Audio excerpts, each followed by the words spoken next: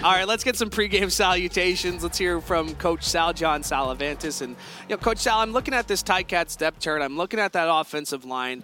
Jordan Murray, Brandon Revenberg, Darius Sirocco, Coulter Woodmansey, and Chris Van Zyl. I mean, I think that's the first time we've seen those five out there together this season. But at the same time, I think this might be the strongest offensive line we've seen the Ticats put out this season. Well, they're going to have to be, Louis.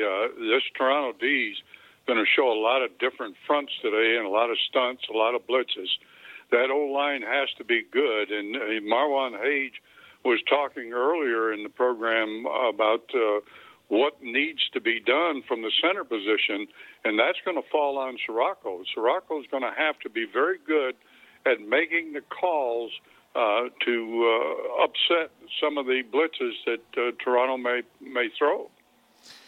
Coach, have you seen Chris Jones over his career essentially add something new every single game that he plays? He adds something new at halftime. I mean, the guy's always been one of those coaches that he just has a knack for looking at a offense and saying, okay, if we do this, they won't expect that, and he's not afraid to make a different look every time he goes out to play the game. Coach, last time we saw these two teams face off, it was the Ticats with the game plan early, and it was go deep, try and connect deep, try and take advantage of the Argos secondary. And, for various reasons, a couple of overthrows, a couple of drops, some bad conditions, it didn't work. Do you think the Ticats will go back to that approach? Do you think they change it up? What are you expecting to see kind of in that first 15 scripted plays that the Ticats usually roll out? Well, I really think what they need to do offensively is to stretch the field both vertically and horizontally. And in order to do that, they're going to come up in the first 15 plays with a different series of formations. And from those formations, then the offensive coordinator will look down on the field and say, okay, this is how they play formation A. So we will be able to do this, and et cetera. So as they work it out, I think you've got to go deep against Toronto. Andy was talking about the fact that they get in around that 10-yard mark on the defensive side and force you to throw the ball underneath that for a 2 or 3 yard gain, or you've got to go over the top of it. So I like the idea of going over the top. Coach, one person who's sort of been an X factor lately in the season is Chandler Worthy, the running back. And we haven't talked about special teams yet today. Not the running back, the returner for the Argos. And we haven't talked about special teams yet today. But you got Boris Beatty, an excellent kicker on the one side. It sort of looks like it's favored a little bit in the Argos side here. How important is it to not let Chandler Worthy be a guy who is an X factor? Like, how important is it to just keep that matchup either neutral or win that matchup today?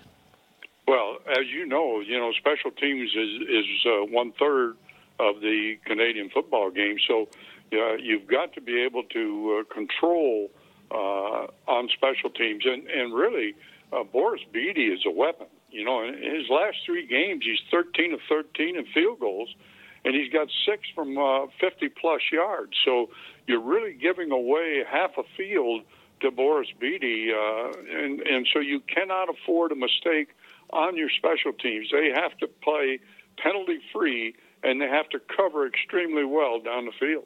Yeah, and not just Boris Beatty, what he can do, offensively putting up points, but in terms of what he's able to do for setting the Ticats back, his kickoff, I think it's averaging about 65 yards per kick, and that's the best in the league. Ciante Evans is back in the lineup. That means Tunde gets to go back to his regular spot of free safety. We saw the Montreal Alouettes last week try to go after, especially with Eugene Lewis, try to go after Des Lawrence, quite a bit. Do you see the Argos trying to take a similar approach, especially with a guy like Eric Rogers back in the lineup? Like, how busy do you think Des Lawrence is going to be today? Well, I think it goes back to Bethel Thompson. He's a pocket passer, and he'll take that underneath throw and the checkdowns as long as Hamilton would give it to him. And Andy was talking about this earlier, too, where you've got to be able to tighten up your zones on the defensive side compared to what you played against Toronto the last time or last couple of times. And you can't allow yards after the catch. Those are the real key things. Yeah, as far as individual receivers, Rodgers has not played in a long time. Gittens has been the guy that they've been going to. But when you look at their overall receiving core with Collins and Daniels and Gittens and Rodgers and Foster out of the backfield, that's a pretty impressive group of receivers for Bethel McLeod. So I really think you've got to play the way the Hamilton defense plays and yet tighten up those zones, make the windows a lot tighter for him to throw into. Coach, you talked earlier about the penalties, and these teams have gotten a bit chippy in the past, and it really started with that Labor Day game, which Hamilton came out on top. But in a playoff game like this, you have to reiterate through the locker room, don't you, about don't take any selfish penalties. You're going to stand up for each other, but anything that's going to hurt the team. How many times in your experience have you seen an individual selfish penalty really come to haunt a team in the playoffs? Well, as you know, if you lose one of your starters because of his inability to control himself on the field, it hurts the entire team because now you have to make adjustments. Sometimes, let's take, for instance, the offensive line. You've got one backup guy. So if some offensive lineman chooses to throw a punch at an Argo, gets tossed from the game, now you're down to your 5 offensive linemen, and that's all you've got for the rest of the ball game. So the selfishness of those kinds of things you cannot have in these games. And as you know, these teams will get after each other verbally on the field, and Simone Lawrence being one of the fine contributors to that. You just got to rely on your experienced guys not to allow anybody to make that mistake of being selfish. Coach, how much of a factor will Don Jackson need to be for the Ticats offense to get the win today? Big factor. He's got to be able to run the ball successfully and catch the ball out of the backfield successfully. I think the last time he played against him, he only carried the ball like 4 or 5 times.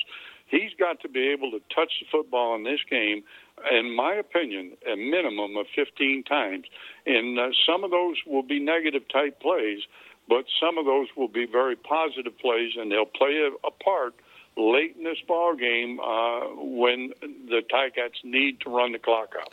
Coach, and just before we let you go, I want to ask you about the receivers because last week, no one was able to get more than 60 yards, but we've seen guys go off for some big numbers. We were just talking about it with Masoli, and if he's able to get that, big arm downfield, who do you think he's going to be looking at? He's really got a ton of options. Each of these guys has proven, they've been able to step up in big games, but who would you kind of keep your eye on in this Ticats receiving group?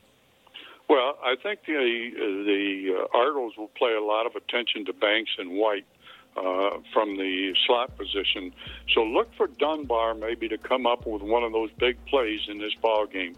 And I think Mazzoli, as we talked about earlier, I think he has to go deep against this Argos secondary because I think that's where they're vulnerable.